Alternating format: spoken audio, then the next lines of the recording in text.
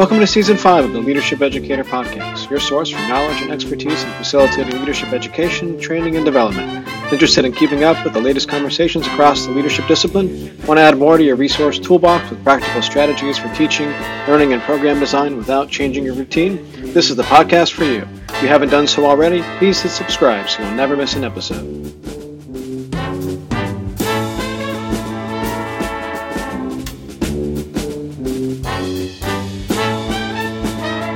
Well, hello and welcome to the Leadership Educator Podcast. I'm Dan Jenkins, Chair and Associate Professor of Leadership and Organizational Studies at the University of Southern Maine.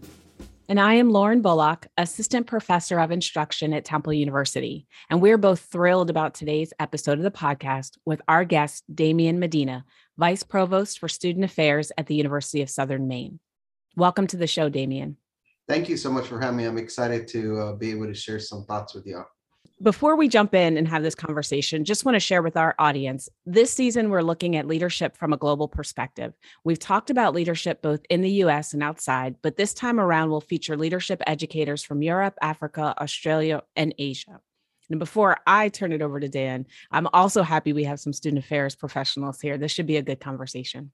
For sure. And I'm excited that Damian is now part of the USM family here in the greater Portland area. So let's see, is this a conflict of interest? So I was on Damian's search committee, and then, but we did finally get a chance to catch up in person over the weekend. In fact, because the search was conducted primarily virtually over the summer, and my schedule just didn't permit, even for Damian's campus visit, I didn't get a chance to connect with him in person. And so it was nice to share our joy and love of college football over the weekend, even though the Noles didn't perform as I would have hoped. But it was a great conversation, and just so glad that Damian joined the family here and brought this wealth of student affairs knowledge to our campus community. And I learned a little bit about Damian, but I'm really excited to learn a little bit more about that. And of course, we do have that Florida State connection, which Lauren and I always like to joke about, because it seems like we're always 1 degree connected. And I know, Damian, you had taught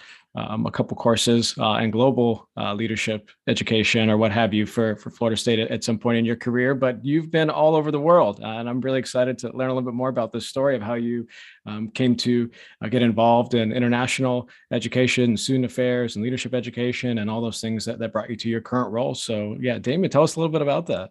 Thank you so much. And yeah, I have to just say one thing I've learned throughout the field is it's a small world and there's so many connections. So we have that Florida State connection, but like there's just so many others. When I meet colleagues, I'm like, wait a second, who do you know, or how do you know this person? So it's really interesting, but I'm excited to be part of the USM family. And again, thank you for letting me join.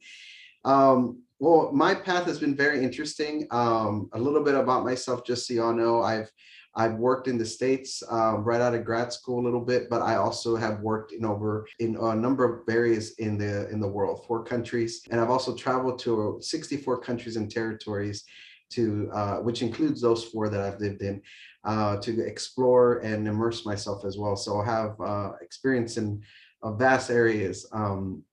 But for me, it all really started with wanting to study abroad when I was in college. And here's a funny story. I actually was sitting down in the cafeteria, picked up the newspaper, and there was a little article about wanting to, do you want to learn about World War II and Auschwitz concentration camp and all this? And at that point, I was actually in the process of changing majors and wanted to maybe go into history because I found out my mother had a huge interest in it and we had been talking about it. And I was so excited. I said, call this number. So I called the number. And then I learned the conversation that this wasn't just a class, this was actually a study abroad program. And within probably 5-10 minutes of that conversation, I hanged up the phone, walked over to the study abroad office and signed up, made a $300 deposit, didn't have a clue how I was going to pay for it. And just like, I've always wanted to go abroad, I'm going to make it happen. And that's really where my interest of wanting to, work abroad started. Then it actually got more interesting piece within student affairs during my master's program. I always tell people, you never know what something will lead to. And this is a great example. I volunteered to be a van driver for a Chinese delegation of student affairs professionals who had come to our campus because our director of our master's program and a colleague had gone to do the same over in China. So I signed up, and being the shy person that I am not, I was talking up with everybody, and one of the individuals was very friendly, and we started just chatting it up. And I kept saying like, yeah, how great would it be if I can go there? And he was all, everybody really was, you're welcome, you're welcome. But he really kind of went a little further and was like, please come, we have opportunities, I'll get you to go. And I started to actually believe this, but I'm like, they're just all probably just wanting to welcome anybody. And I didn't really take it completely. But throughout the process, we stayed in contact. I actually ended up for my master's internship, I knew I wanted to try to do something international. And I had two opportunities. One was to go work in Ireland I worked in the student union of our campus, and I had a connection there. And then I had the opportunity to go to China, and they were able to also give me some funding when I got there to be able to, housing and some other transportation locally in the country. And while Ireland would have been kind of like the more easier opportunity, I said, I need to push myself, go further. And so China was like, who gets to go to China? That's so remote. It's not known about. Remember, this is many moons ago. So this was back, in 2004. So it was very, very different than it is now. And it was and a lot of people didn't know about it. So I said, you know what, I'm going to push myself. There was also a challenge because China still wasn't guaranteed. I was still going through that process. There were visa issues. They kept telling me things were going to work out from there, but I didn't have a guarantee. Ireland was set, but I needed to make a decision. So I ended up giving my experience to my colleague, who ended up actually getting married and then using that trip as a honeymoon. So it worked out great. But the experience wasn't what it was. She told me it ended up being more like a secretary kind of job, and really didn't get as much out of it. So I was actually fortunate. Mine went through. I also got a grant through one of our campus departments, and I went, and it was a 9-week experience in Xi'anjiao University. And I was kind of like the assistant director of the Communist Youth League, and got to advise several student organizations. And I got to actually have a number of students who are my translators, because most people did not know English there. Xi'an is really more central China, so it's not as progressive as Shanghai or Beijing, especially 15 years ago. Me being the extrovert that I am, I had gone better. You would think all these people wanted to talk to me, would have been great, but actually because of the challenge of everybody wanting to talk English with me, mainly for that purpose, and having be overwhelmed, which is so interesting for me, I actually wanted to get away from people and become more of an introvert even.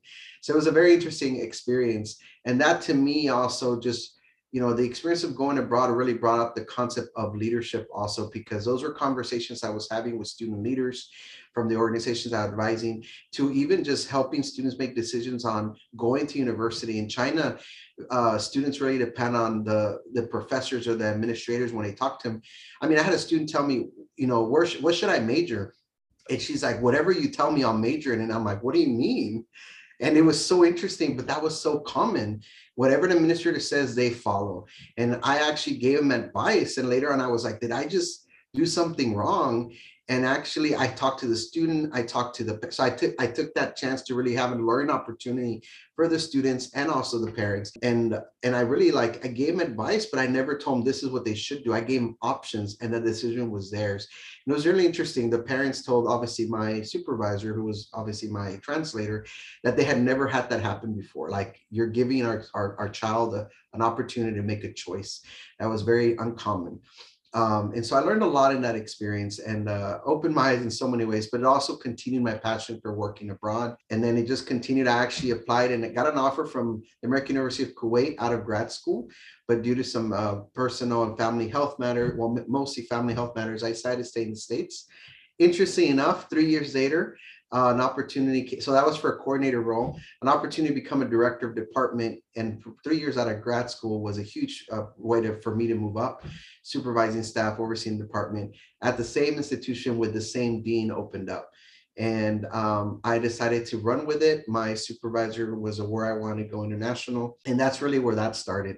And except for a 1-year stint where I came back to the States, and it was mainly for family health reasons, then I ended up continuing. So I worked at American University of Kuwait for a little bit over 3 years, came back for a year, worked, but then moved on. And then I ended up going to Franklin College, but then became Franklin University, Switzerland. And then after that went to my alma mater, Texas A&M University in Qatar, and worked at the international campus there for 2 years before I became the assistant dean at Duke University, which was my last stint before coming back into the US and being part now of the USM family and bringing all that wealth of experience here.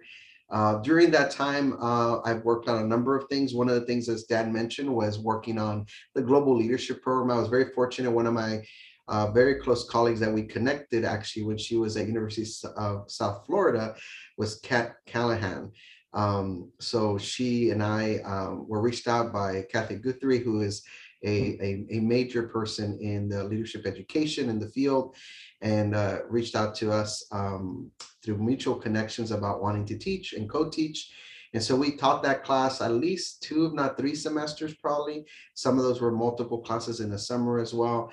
It was a great opportunity to really bring my passions of both leadership, because that is something that I've grown with and kind of is, I consider myself somebody who is a specialist in it. Obviously not the strongest, but definitely one that I admire in area, with my biggest passion, which is intercultural, learning and being abroad.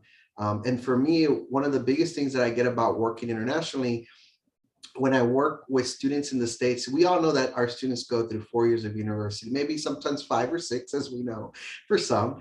But I always feel that even if they go to college 4 years, because of various aspects of, how they've been raised, maturity, different things, I think our students really mature about 6 years worth, is how I look at it, in a time frame of 4 years. But when you work internationally, I really feel our students over there, because of how much they depend on their parents and how many decisions are made, they really become their own individuals in the university. And so for me, in a 4-year time span abroad, especially in certain parts of the world, I actually feel our students really mature about 10 years worth, even more so than our students in the States.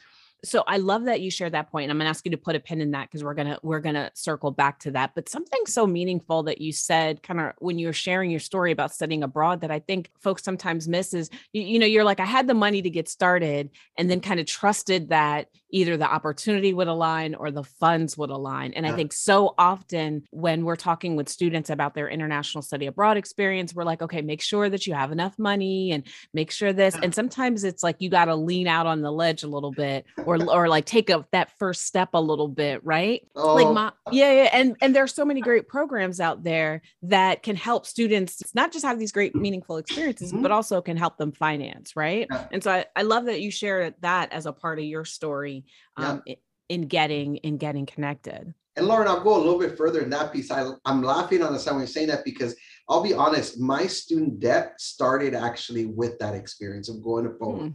I got credit cards. I had to put some debt on it. I got some money from family. I got grants.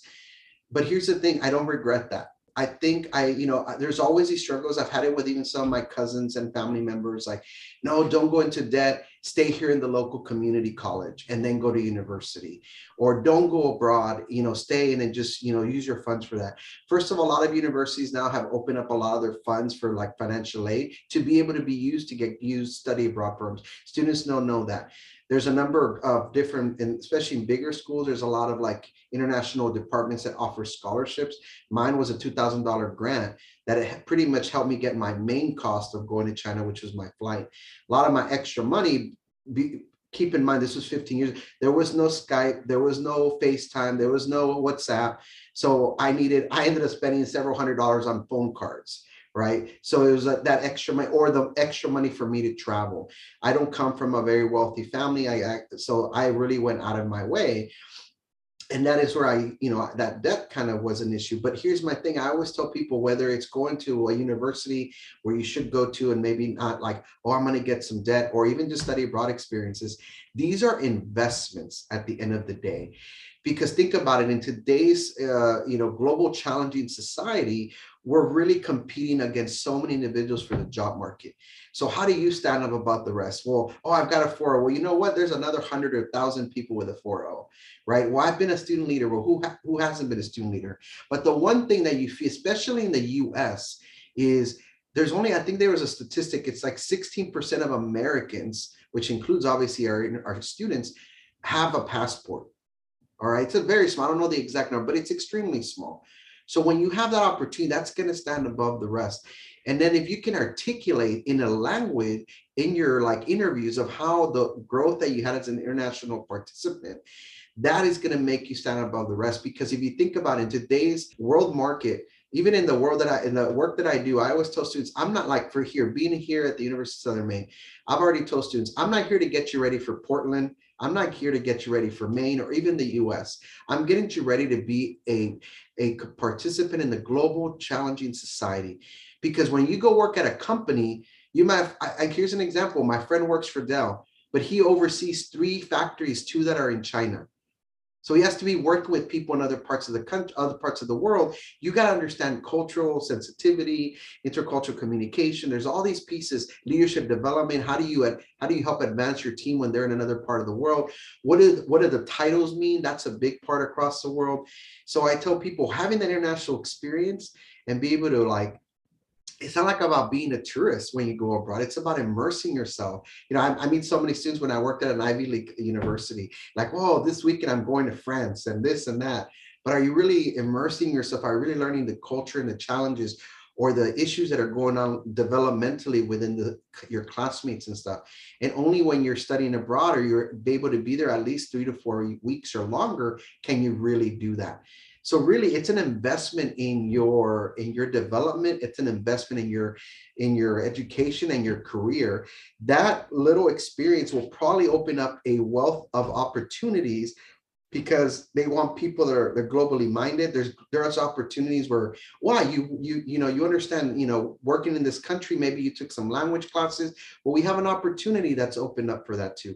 Well, guess what? Those opportunities also probably pay more, right? The development you got when you were working abroad is probably also going to make you better at conflict management and other components as well. Well, that means you're probably going to move up to a leadership position within your job even quicker as well. It comes down to hireable or, entrepreneurial, and immersing yourself in a completely new culture those are some of the things that you don't realize that at the time. You're really just trying to survive in that country. Yeah. You know what I mean? Sometimes like just because it can be so different from home. Yes. You bring up some really, really good points.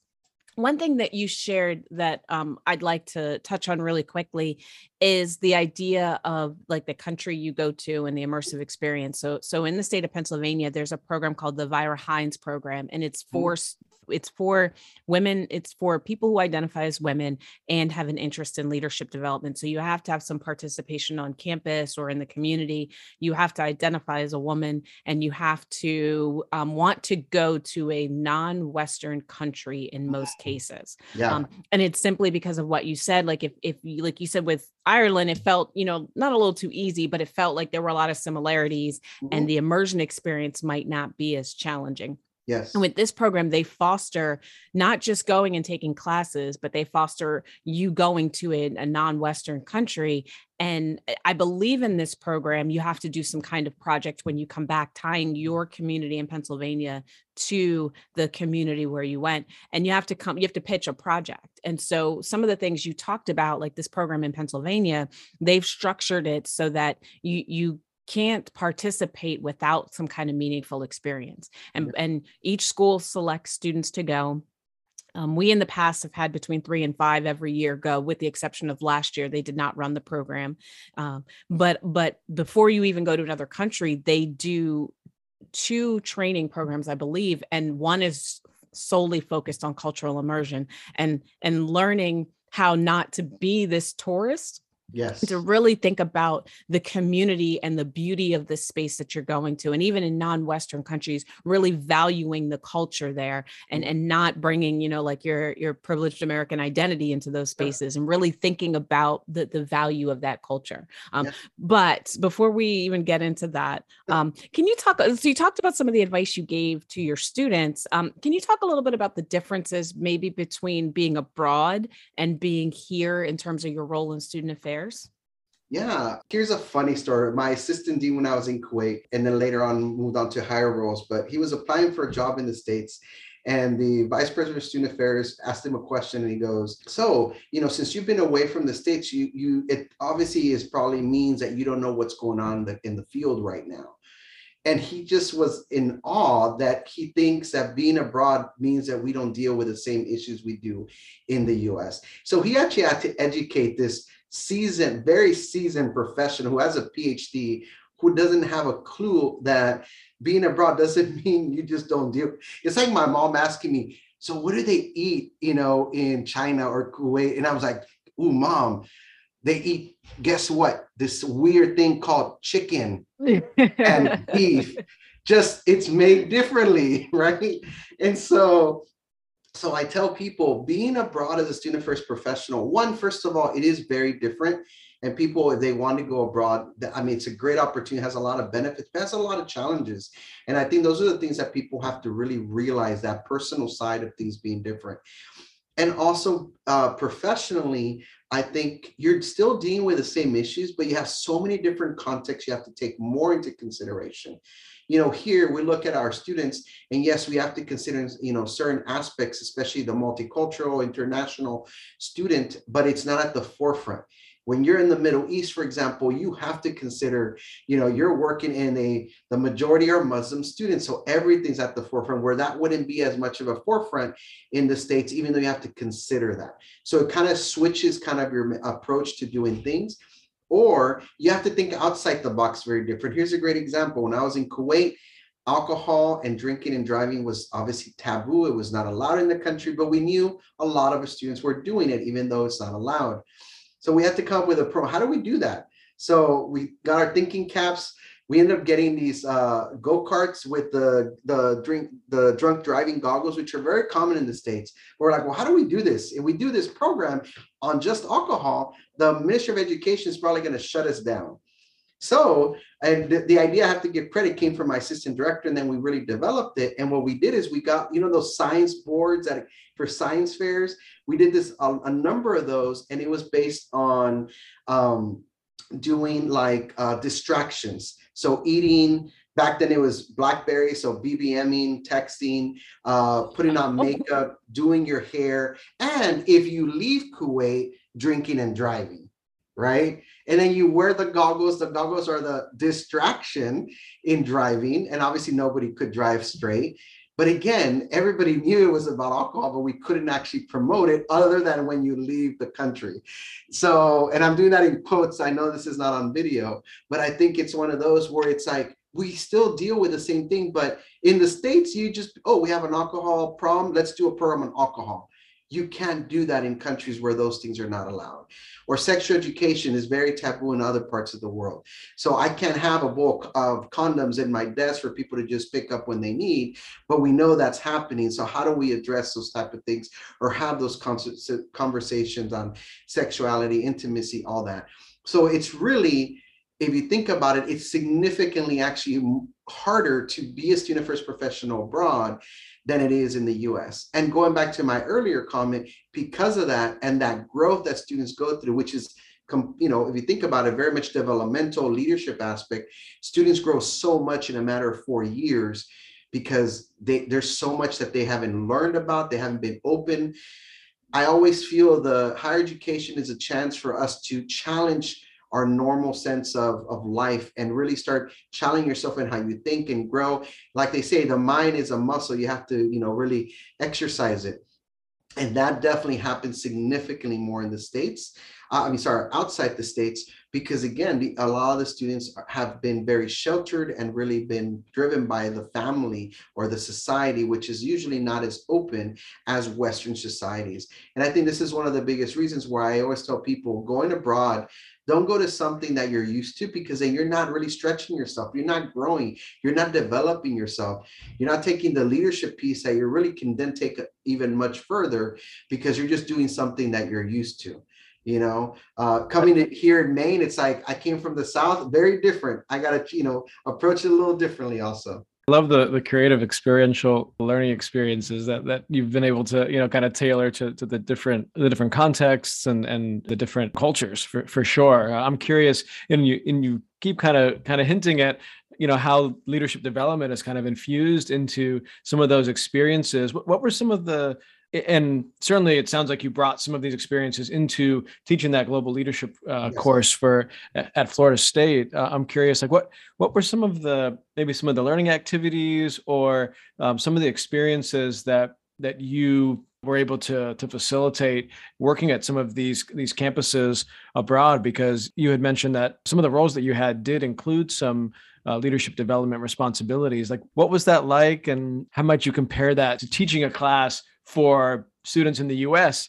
on global leadership versus, actually teaching students in another country about leadership development and having to account for all of those cultural and contextual factors? Yeah. I think one of the biggest things for me, I think when we're teaching, we do leadership training, leadership courses also abroad, is we have, and again, going back to what I mentioned about kind of where the students are, it's starting at I don't want to say a lower stage, but we have to kind of do more introductory pieces, right? When we talk about certain things with people in the States, some of them already understand that because they've had that in high school. They're already student leaders on campus and they've already gone certain trainings. Abroad, we're really starting from scratch to some levels, right? So it's not like, let's just do Myers-Briggs, that's a little more advanced. In the States, people, even in high school, have heard of Myers-Briggs.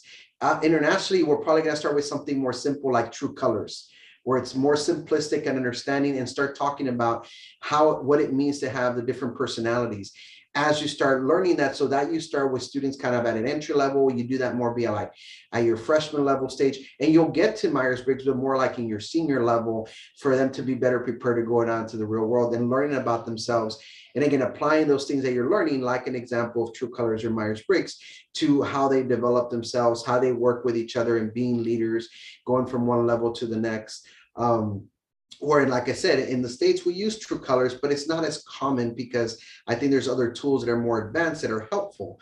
And I think the other thing too is I've used, different things like Myers-Briggs. One of the things that I use is Strengths Quest, which I'm very much advocate for. I went and got trained with Gallup for it. And so I've actually used it abroad significantly. And to me, that's a great leadership development tool because it talks about the positivity, the strengths of people.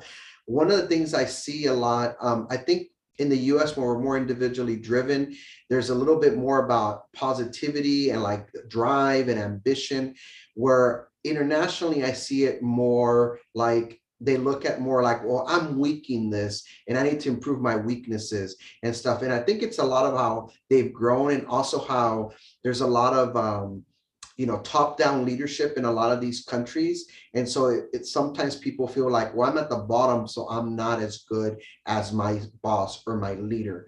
So really that aspect of bringing in the strengths really is, hey, everybody has strengths. Your weaknesses we can all work on, but it's about the way to really make yourself stand out is using your strengths and what you bring to the table. So Strengths Quest is one of those that I really, use a lot.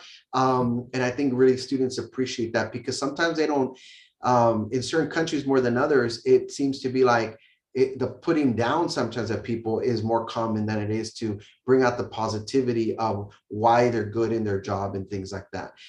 Because a lot of it's more top driven. So they want to keep power at the top, which is really interesting. Again, that's not every country, but that does happen in a number of countries that I've experienced. An incredible point, because the whole purpose, so Dan and I are both Clifton Strengths certified as well, that the whole point of Clifton is not even to kind of throw away the other 29 and really kind of focus on, your top 5. And I wonder if the fact that they don't even get the full 34 may bother them. It's like, okay, great. I know that these are the things, what's at the bottom of that list. Yes. I also wonder too, you talked a little bit about, here in the US versus the other places that you've worked. I also wonder if there's some kind of like gender or race dynamic too, because I also know, like when I work with people who identify as more feminine, they tend to try to focus on what they need to fix. And it's like, well, no, you're good. Focus on these things, you'll get better. So I wonder if there's some of that, as well as switching from a positional leadership frame to more of a, we all have power and influence it, and here's how you use it. Like, are those two things, kind of difficult? Those are specifically gender in many countries around the world. And I think we still struggle, obviously, in the States, of course, but and in Western countries, I think we've advanced more. But I think in the non-Western countries, the gender piece is significant. I'll give you an example. Working in the Middle East, while it is one of the toughest things for me to work there because of this point that I'm about to make, it actually is the biggest reason why I love working there, and that's empowering women. Women in the Middle East are actually considered to be property by law in most countries to the father and then the husband. And so education really starts breaking that down. And which is why some countries that are very, very conservative do not allow females to continue in education past, high school, because it empowers them. And so there is that gender piece is very, very driven in certain ways. And also the gender piece doesn't even come into just education. It comes into the aspect of the workforce, having families. China is struggling with that. If some of you have kept up with China recently, they just changed their policy that couples can have up to 3 babies, mainly because they're going to have a gap coming up. But the issue is there's already so much ingrained into society, from the one-child policy to females being more empowered, not having the financial resources for it. There's a lot of pieces there. And then there was a huge article that came out on CNN a couple of months ago that I read that was talking about how while the country is promoting more babies, females are actually discouraged in their workforce. They're even being like they're getting disincentivized or being even laid off because they want to have more kids, and they're not conducive to that in the workforce. So again, those are all gender-based things. Race, obviously, when I say race, and I'll be honest, race is not as big of an issue internationally as nationality. Race is a big thing, obviously, anywhere around the world. But when you go abroad, and I use the example of the Middle East specifically, yes, race is a factor, but over there, like hierarchy is really nationality. So like, I'll give you an example in Kuwait. Kuwaitis are at the top of the chain, US Americans, the British, and the list goes on until it gets down to, Indian, Bangladesh, etc. And depending on your nationality, it also even caters you to be in a certain type of workforce. So I had a colleague of mine, this actually happened in Qatar. She was Indian, and she was a doctor or a professor, something very high. It was actually my colleague's friend who told me the story. And then somebody thought that they were just like a house cleaner or something because they were just Indian and they happen to just be in normal clothes. But it's the nationality applies, or okay, well, if you're in this nationality, you work in this industry. If you're in this nationality, you work over here. If you have an American passport, you have these advantages over somebody else. That takes precedence over race, but race obviously is connected to nationality as well. So these issues do play a big factor in the development, the mindset of people in society, and really the leadership, because all those things apply to the hierarchy of work, how people are, perceived in education as well, opportunities that are given to them. So there's a lot that comes into play. So that was a really good question. Hopefully with what I just shared kind of gives you some different perspective. Yeah, it does make so much sense. I was listening to an NPR. I can't remember what podcast it was, but they were talking about some of the HR challenges out in California, and there are in the tech industry, there are a lot of people from India who work, and the problem they were having was they were coming over to the US, and we have, different rules around HR. And there were so many people who were afraid to say anything about their history or family history in India, even as much as answering the question, tell me a little, like, are you a vegetarian or do you have dietary needs? Because it could allude to their caste or the location or region they were from.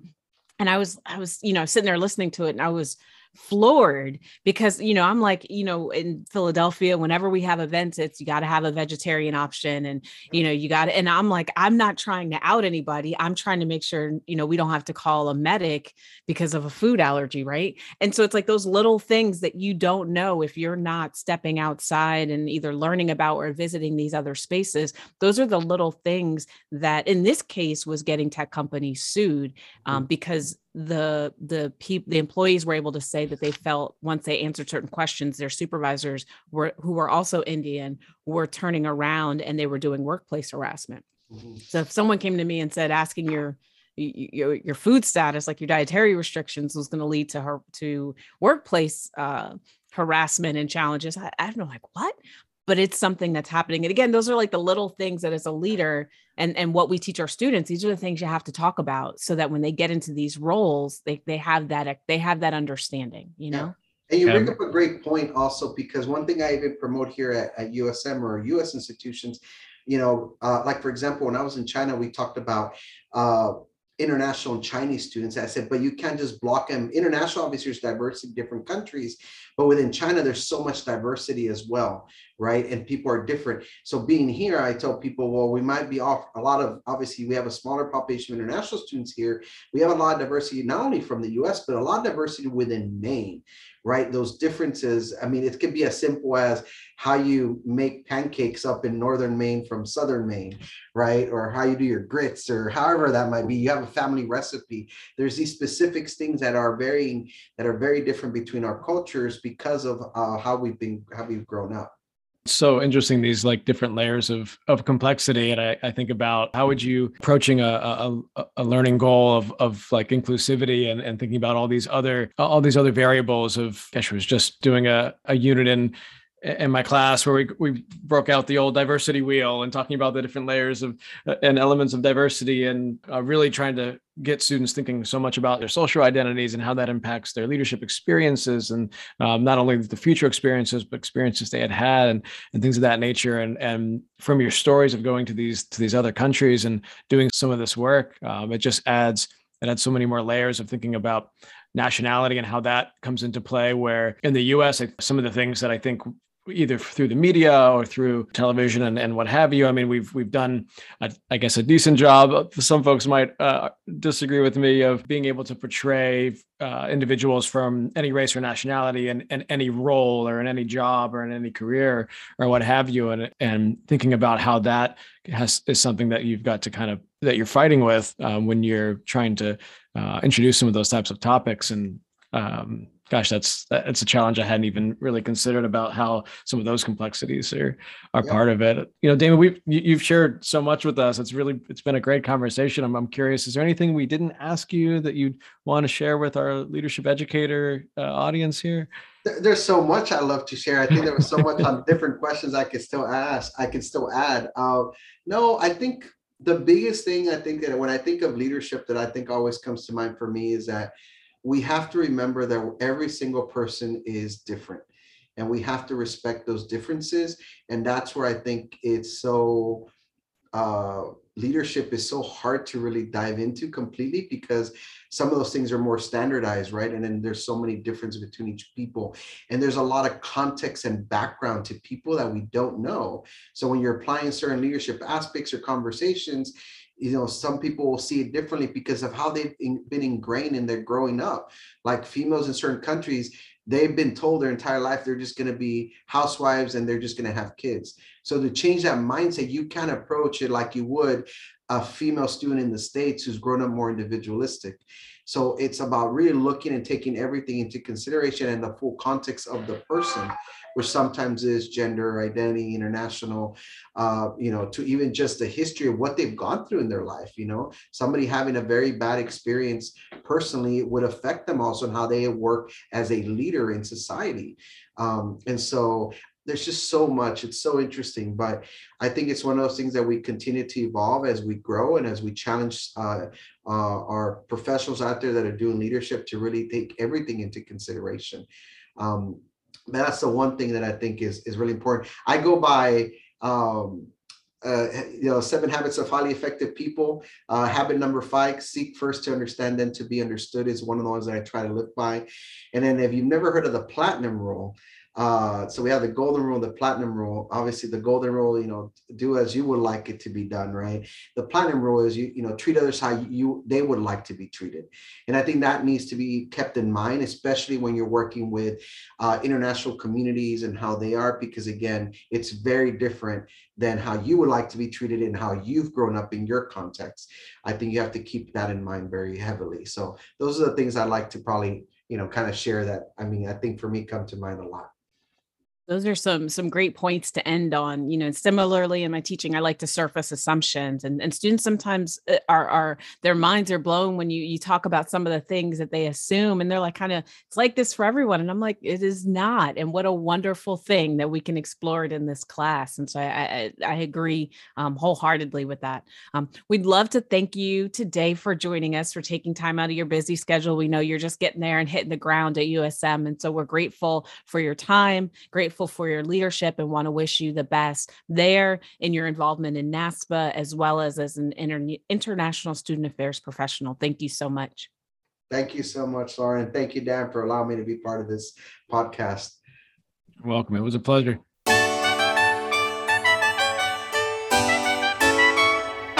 Thank you so much for listening to this episode of the Leadership Educator Podcast. Remember, you can download all our episodes on all available podcast platforms. And when you go, please make sure you rate us 5 stars, as the more you rate us, the easier it is for others to find us.